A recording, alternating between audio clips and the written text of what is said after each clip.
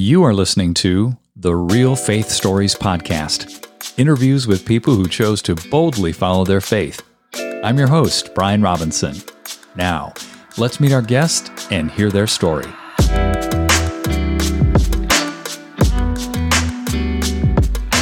Jamie, welcome to Real Faith Stories. Very excited to hear your story today. Yeah, thank you for having me. You had an incredibly harrowing experience where you were arrested and put on trial in an Islamic country, facing a 10-year prison sentence, and then God miraculously intervened during the trial. Before we go there, please share about yourself and what led up to this situation. Yeah, I was a police officer, so graduated from university, went into the police department, which was my dream since I was in 8th grade. And so at 23, graduated, went to the police academy, came out, went to work in the police department. And in my time in the police department, I was a believer, met Jesus through the witness of a nurse when I was in the hospital for surgery in high school. And so I was a believer.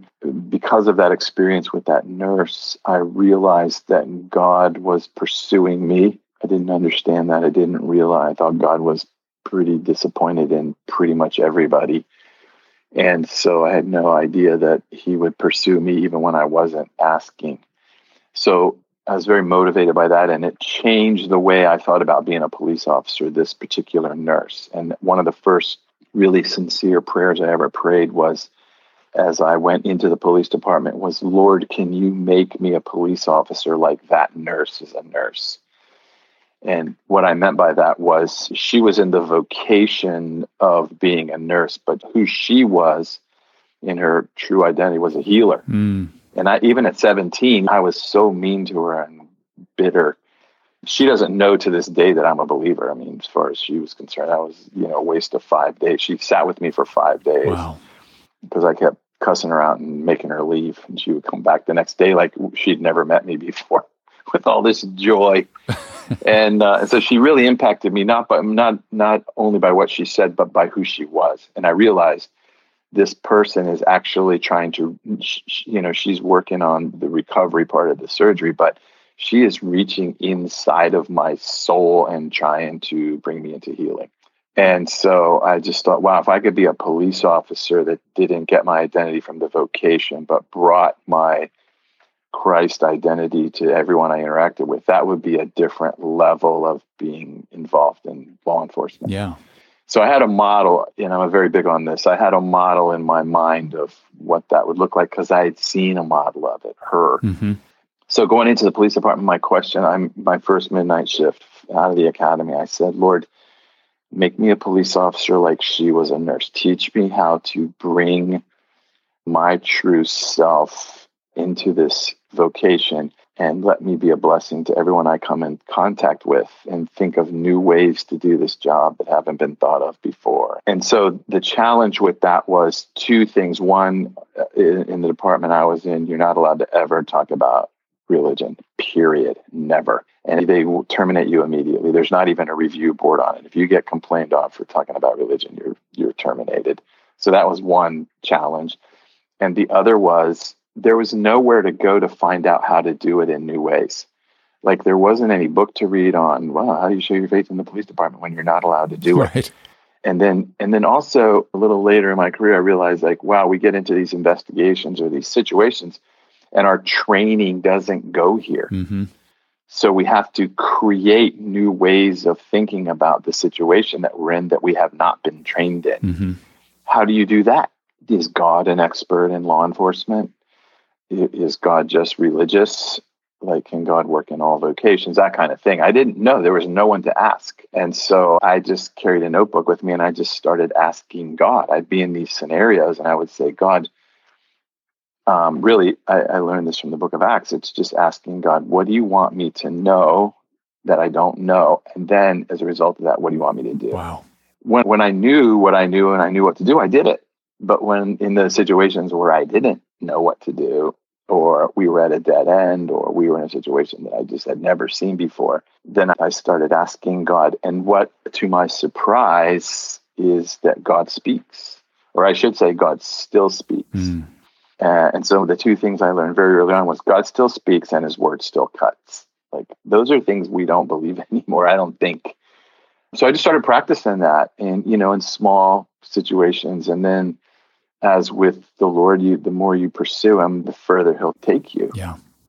And you keep stepping out with him. He keeps increasing the level, raising the level, or increasing your awareness of his presence. And the other thing God does is he walks you through your fear. He walks you through your fear out to the other side of it. So you don't become braver, you become less fearful, you become fearless. Mm-hmm. And so it's not this macho bravado. We had lots of that. That doesn't really solve anything, actually. A lot of big talk and big proclamation, but it's just this very calm, very blue flame kind of, like, I'm not afraid of that anymore. I'm not going to be afraid of it again. I love that. Which then the Lord takes you to the next one, Mm-hmm. because we're afraid of everything all the time. I mean, most of our decisions are self-protection and self-promotion. That's how most humans, and I'm talking about Christians as well, make their decisions based on fear, based on risk assessment and counting the costs and these out of context ways of thinking of these things, instead of like, Lord, what do you want me to know and what do you want me to do here? And it may blow up a paradigm that I've already got. So I just started practicing that in the department over 5 years. And I could sit here and talk to you for hours on what I experienced in those 5 years of doing that. Give me, if you would, Jamie, a highlight or two from that experience. Would love to hear it. Yeah, one of them, I was Officer of the Year because we went to work a kidnapping. So this is in the 80s, right? So there's no computers and all that stuff. It's just the old school police work. But so I was in uniform. It was in my second year, I think, and got dispatched to a kidnapping, an abduction from a school bus stop of a kid, third grade. And then you get to the school, and the school's like, this kid didn't show up to school. We call the parents. The parents don't know. They dropped him off at the bus stop. And the very first thing you check is there some kind of domestic situation going on in the family. Nothing, just a weird. And in the 80s, this was unusual. Unfortunately, it's not that unusual today. But in the 80s, it was very unusual just for someone to vanish like that. And we were 2 hours behind the event, and interviewing third graders at a bus stop is, you don't get tons of good information out of it. And so we didn't really have a suspect, just nothing. We had nothing to work from. So I went to talk with the father. We sealed the perimeter and the helicopter was up and all that. But I went to talk to the father, and he was obviously hysterical. And I had small sons at the time. And I said to him, we're going to find your kid. We're going to find your kid. Well, you're not allowed to do that. You don't say things like that to a parent in a situation, especially this far. This guy could be so far gone, the suspect. So I walked away, and my partner said, why did you say that? My partner was senior to me, and he's like, you do not say things like that to people. And I said, yeah, I don't know why I said that. I know not to say that. I know better than that. But I just wanted to comfort the guy. Anyway, so my partner and I split up.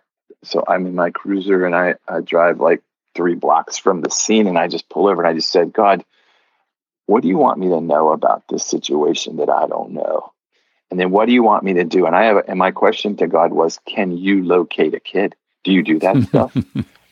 Like, is that, because I've never been any church that ever talked about this kind of thing, but can you guide me in things like this? And when, and if you will, what are the circumstances and how would I know? And this sort of thing. And so I'm just asking him, and I kept saying, you're the God of mercy. You're the God of mercy. Your eye is on the sparrow. And the kid, where is this kid?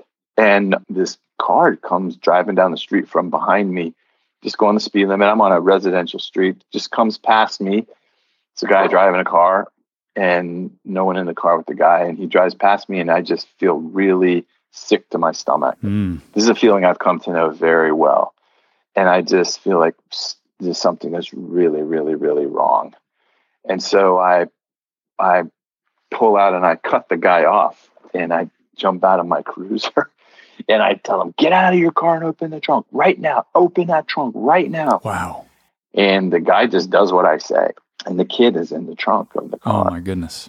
and he's okay. And so, I was astounded. The driver was astounded. The kid was astounded. And I arrest the guy and I call the detectives. Detectives come to the scene that are working the case, and they pull me aside and they say, how did you know to stop that car? What's your probable cause for stopping that car? What are you going to say in court for why you pulled that car over? And I said, well, I was praying about this. And they're like, nope, that's not going to fly. That's not going to work in a court.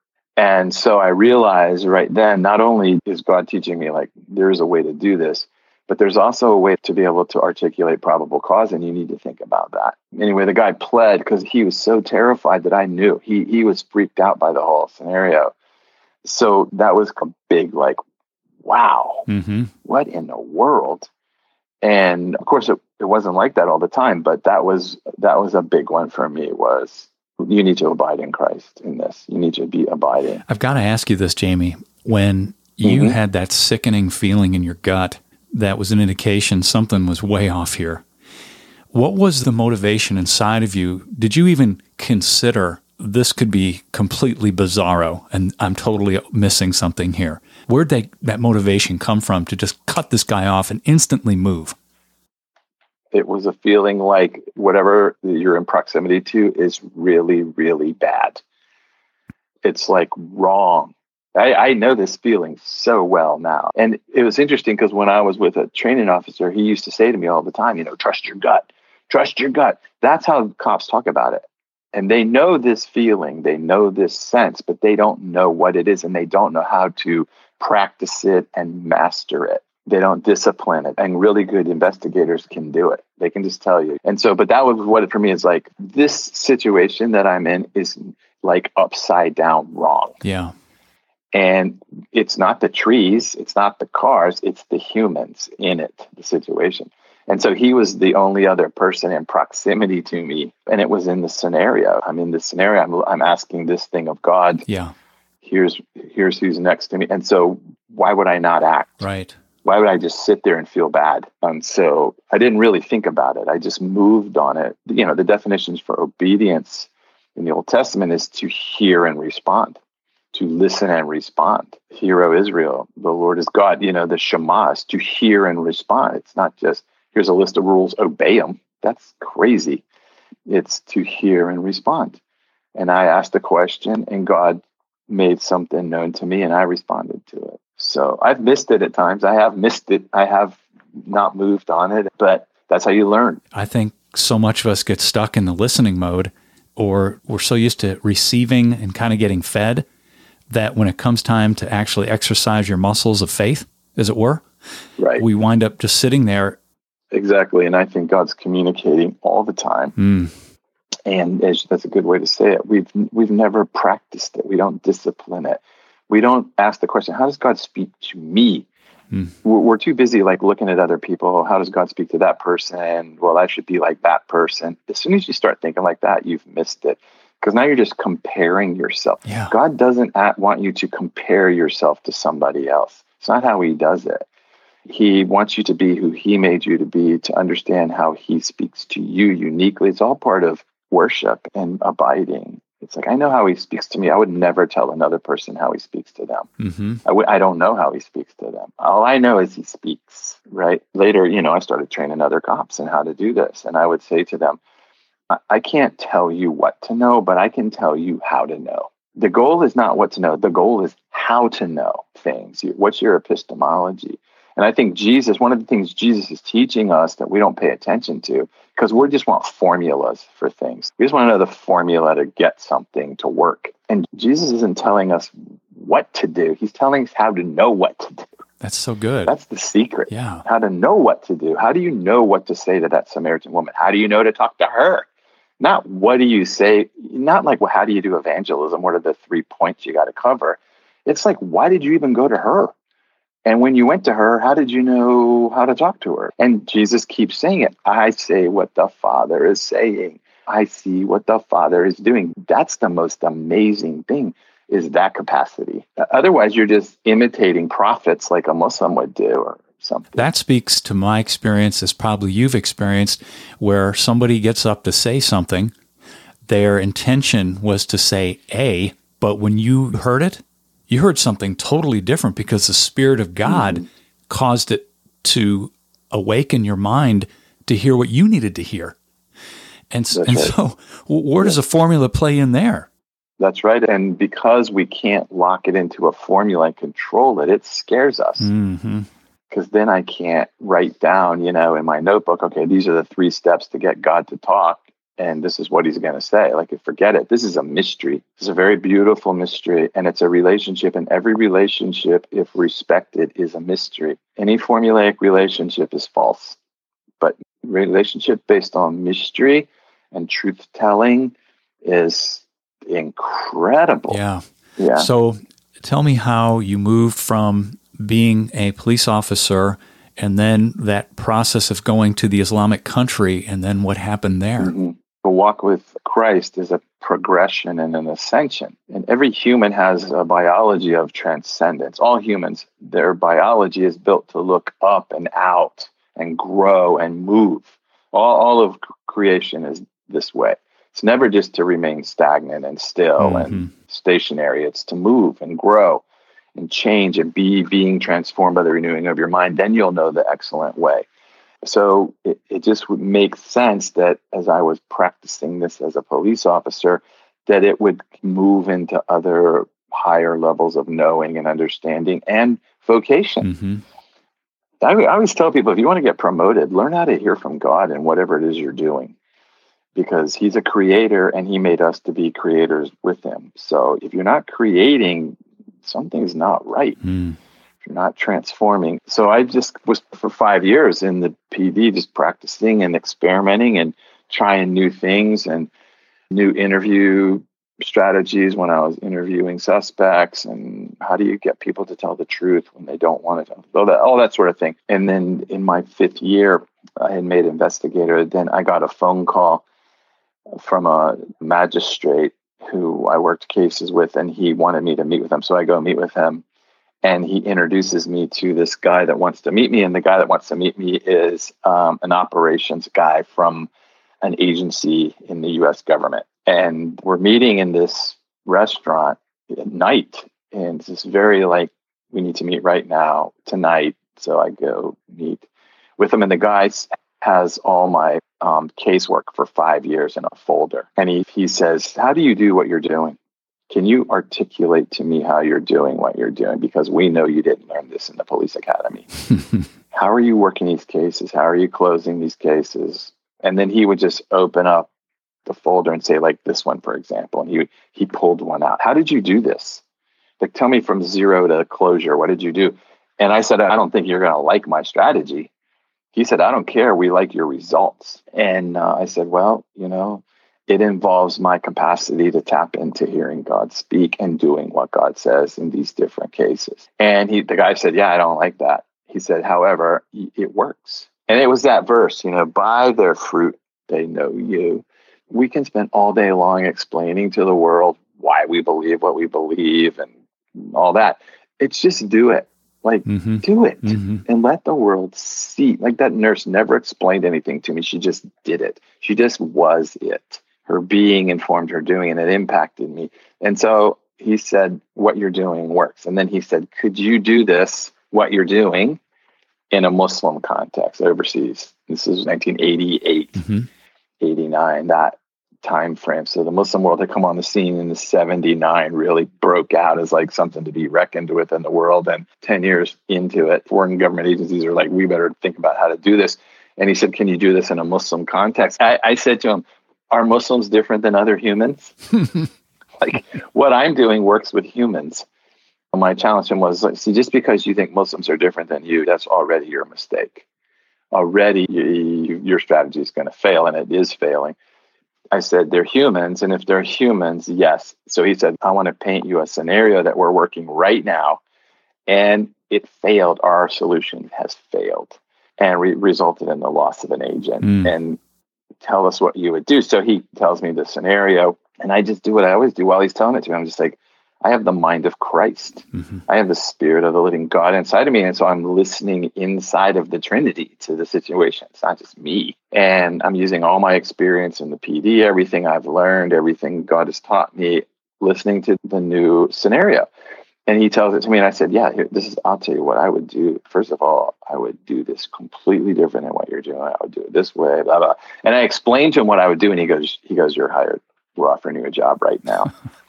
He offered a salary package, the whole thing right there on the spot. That's how desperate the world is for new ways of thinking about things, instead of just conforming to patterns of the world over and over again. And so that was the beginning of me thinking overseas. And I came home and talked with my wife about it.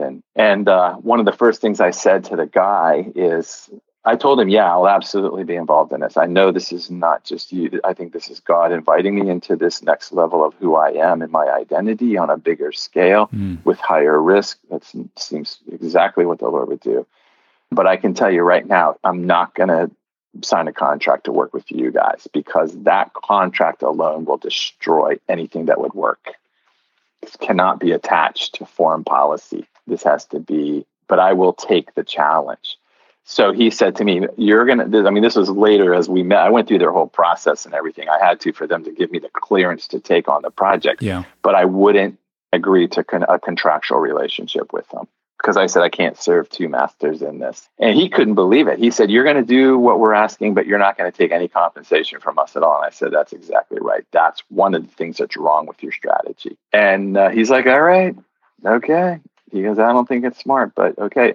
So then we put in the process our strategy. It took 3 years to build the strategy. I had to go to grad school. I had to study under a certain professor to make it all work. And then I got the government of the target country to hire me. I got the bad guys to hire me and put me in the place where we wanted to be. Incredible.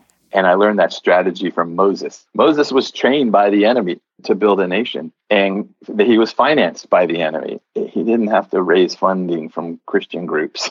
He was raised by Pharaoh and trained by Pharaoh and financed by Pharaoh to leave. And I'm like, why aren't we doing that strategy? Like, what happened to that strategy? So that's what we tried. I'm saying we, because I built a team and went to grad school. I needed a degree in a certain area. And then I went to the government of that country after I graduated and said, I want to do a research project. I want to do it here in this place. And that place is exactly where we want it to be. And the Muslims put me there. Amazing. So that whenever anyone was challenging me, like, why are you here? It's like, because you put me here. That's why. Right on. And yep. And so that's how we got there. So what happened next? So we got into this location. It was an island, and it was an island where one Islamic country was trying to destabilize another because of the Sunni Shia power play in the world between Iran and Saudi Arabia. And this was a place where they decided to work it out, fight it out. And the U.S., obviously, no one wanted that place destabilized. So part of our goal was to end that extremism on that island. So our little team, 6 of us, moved there. And we were hired by the government to teach in the university there. They had a government university on this island, and they had a radical student organization inside that university. And that's how a lot of extreme movements start, with young people. So I've said if we could get inside that university, we could get inside that group, we could bring the kingdom and take away the hostility and the fear that produces extremist movements. So that was our whole strategy. Yeah. Replace it with truth. And so we went in there. And so our understanding of Islam back then, this was 1990 when we went in there. So we trained as best we could in all the current, how do you talk to Muslims as a follower of Jesus? And pretty much the strategy was apologetics and polemics in those days. You discredit the Quran, you discredit Prophet Muhammad, and then you present the Bible as the authority and Christianity is the right way. So that was the strategy of the time. And I didn't know another way to think about it. I mean, I didn't have any paradigm other than that one. And so got into the university, and pretty much we're going to tell you why the Quran is not true. We called it attack and extract. That was the strategy. Attack whatever the other religion is, and then extract them from that religion into yours, convert them into yours. And it just made perfect sense. There was no other model for it anywhere that I knew of. And that's how you trained in this kind of stuff. And so we started working it. And it was funny because I taught grad school and I was teaching discourse analysis and phonetics and all that stuff. And I loved the students. Oh my gosh, I loved them. Even the radical guys, and they were mean. They did not want us there. But it was just like being a cop at a higher level. That's all it was. It wasn't any different. But I treated it different. It was really interesting. I lost my capacity just to listen to God and let him tell me what to do. Because now I had a kind of a academic framework in my mind of apologetics and polemics. And as I look back on it, is I left my heart and went into my head. Wow. And I don't hear God in my intellect. I hear him in my heart, right? And I started to become adversarial with them, even though I loved them. And it started to produce conflict. And it was frustrating to me and my wife and the other people that I worked with. It was like, why is there conflict now? We didn't have this when I was a cop and all that.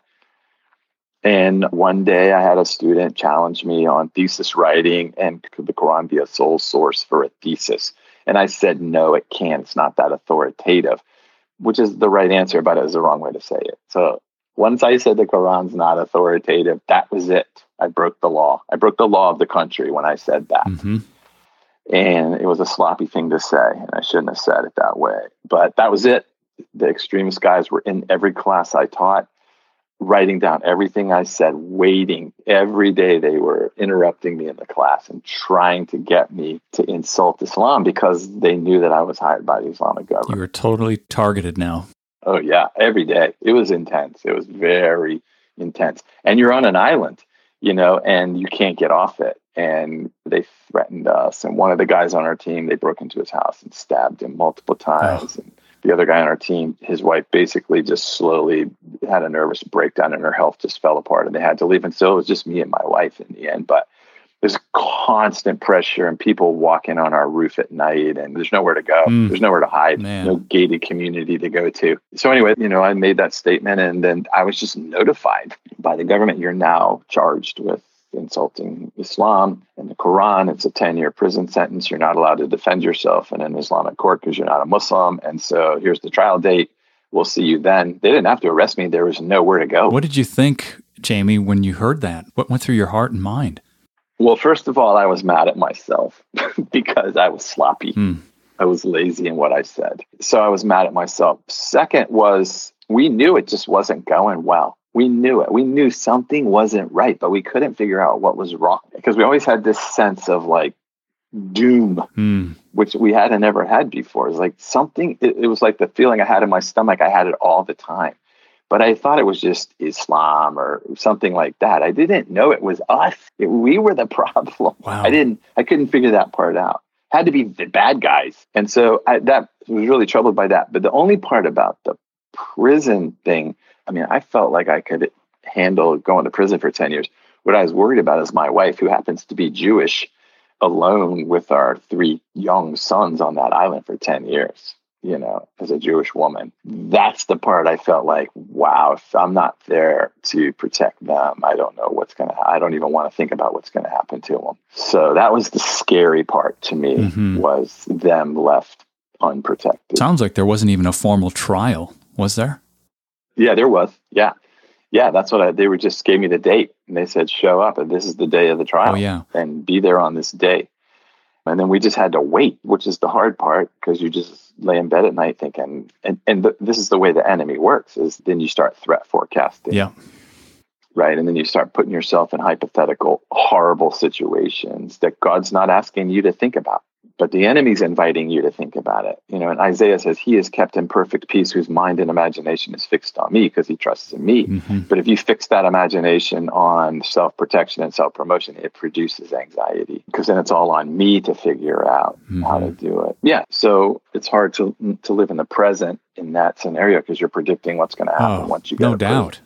Yeah. So did you actually get put in jail, Jamie? What happened? No. So I had to go to the trial. And at the trial, I just knew when I left to go to the trial, I basically said goodbye to my family because I'm going to the trial, I'm going to the hearing, and they're going to find me guilty, and I'm going to prison. Like there's no other way out of it. There's no defense.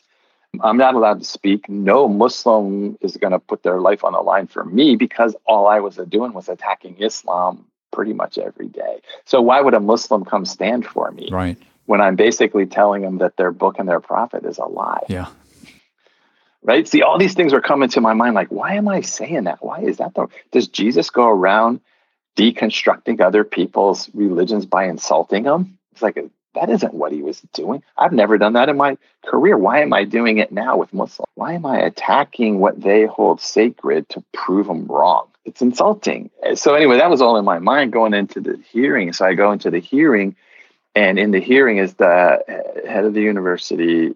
It's all Islamic, the 3 Islamic clerics that are overseeing the Sharia law, and then the dean that charged me. So they're in the room, and then there was a vacant seat, and that vacant seat was supposed to be the head of the Islamic Association of the whole country. He definitely wanted us out of there.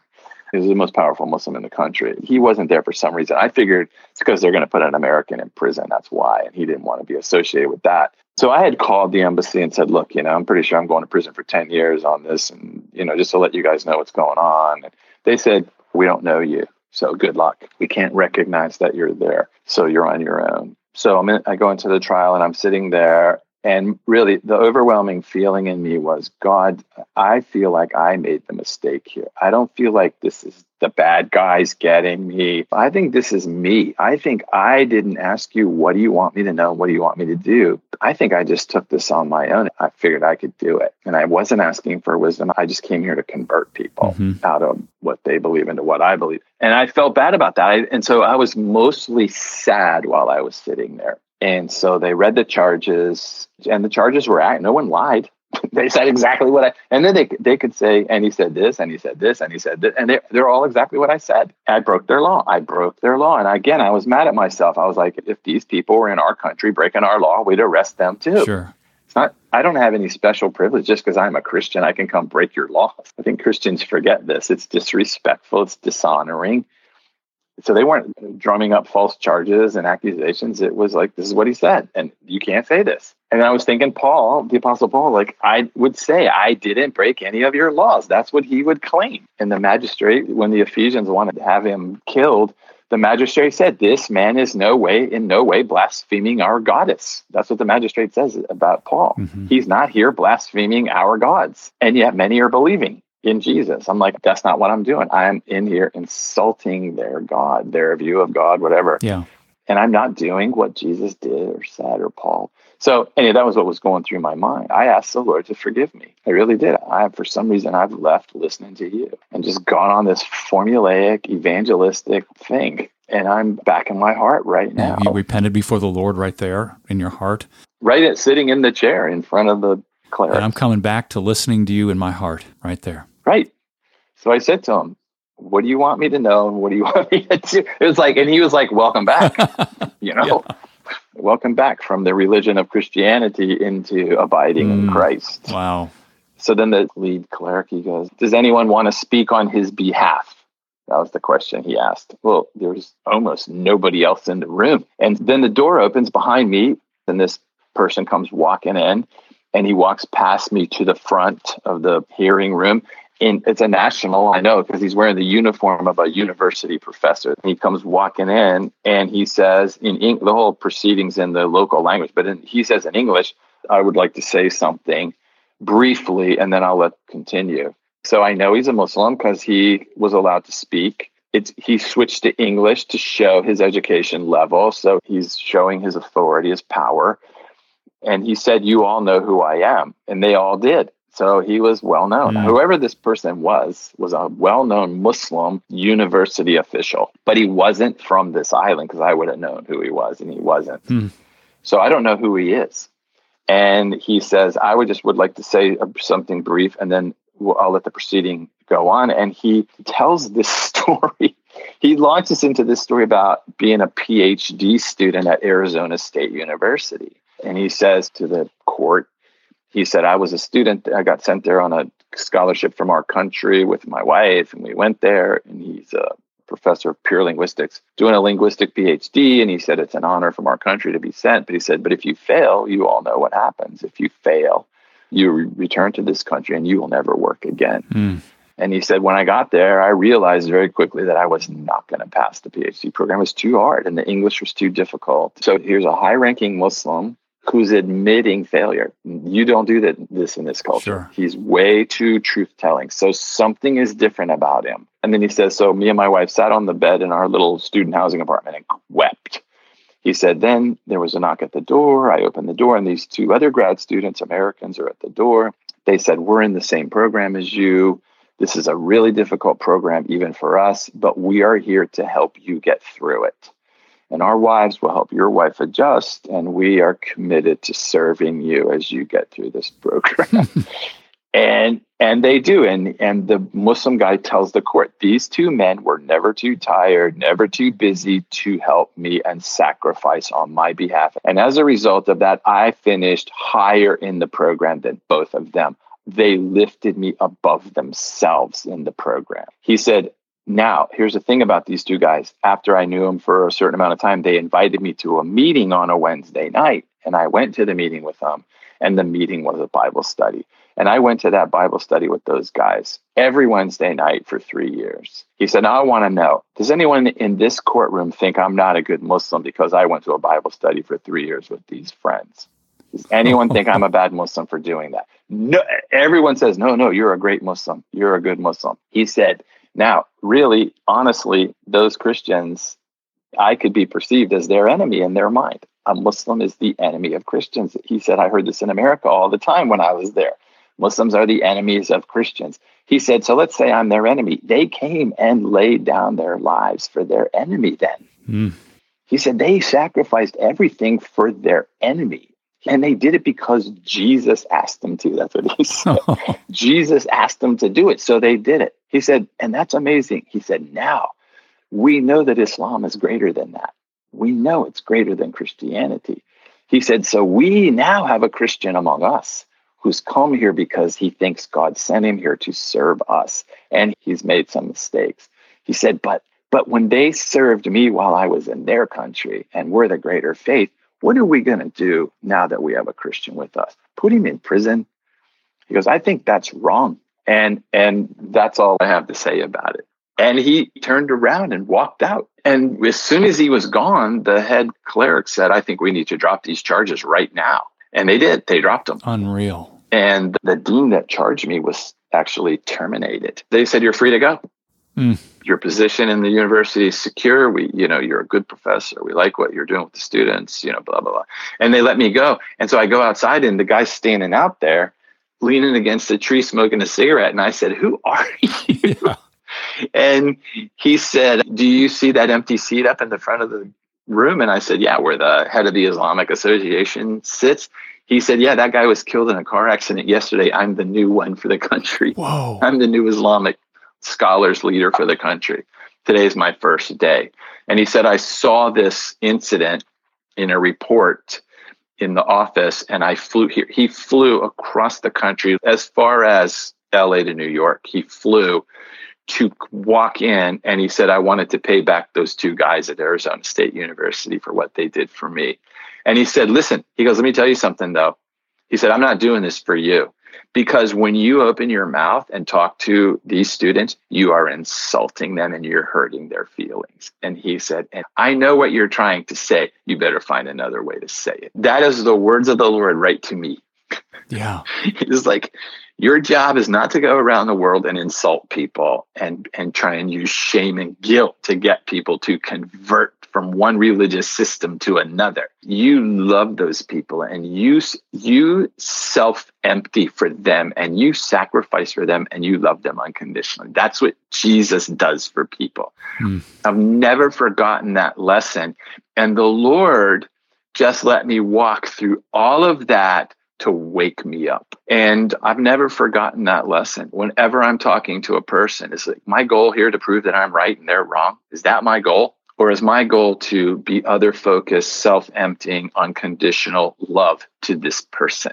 Because that's what transforms people. That's what that nurse did to me. So, yeah, and that was at the very beginning of our 27 years in the Muslim world. That was at the Lord's like, let's get this lesson out of the way.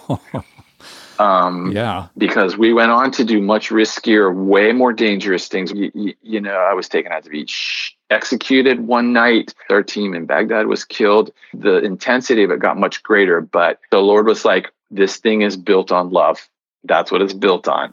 It's not built on power and control. It's built on love. And when you lose that, it's going to blow up in your face. So yeah, that was my takeaway. And that the Lord does not, you don't need 10,000 Christians supporting you in a bad situation for the Lord to be totally in charge of it. I can be on a remote island that nobody knows, and the U.S. government says, good luck, we're not helping you. That doesn't matter to God one bit. None of that matters. He's right there. He's always with us. So yeah, those super valuable lessons at the beginning of that career, understanding those lessons. Well, Jamie, I would love to invite you back on another episode to dive into some more of those stories. It's so powerful.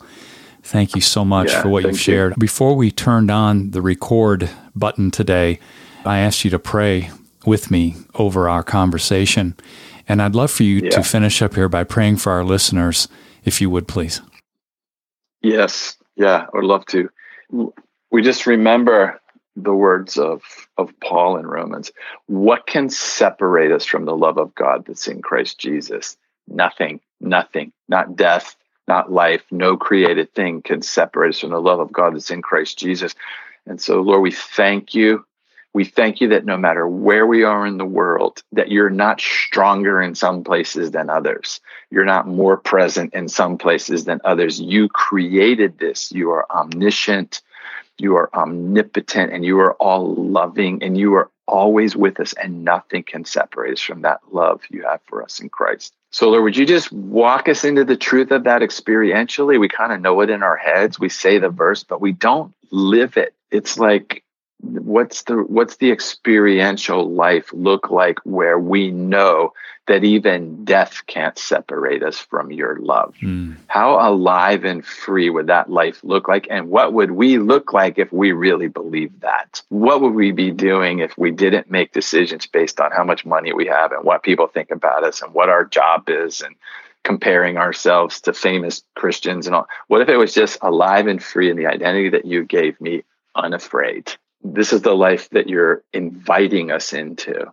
And so, Lord, would you, I just encourage everyone that's listening to take you at your word, Lord, and just step out slow. Just, what am I afraid of today? And just let you walk them through it. Follow me and I will make you to become fishers of men. Follow me and I will make you to become whatever it is that God has created you to be. Just walk in, abide in it, and walk into that life of love and joy and peace and patience and goodness and kindness and gentleness and faithfulness and self-control.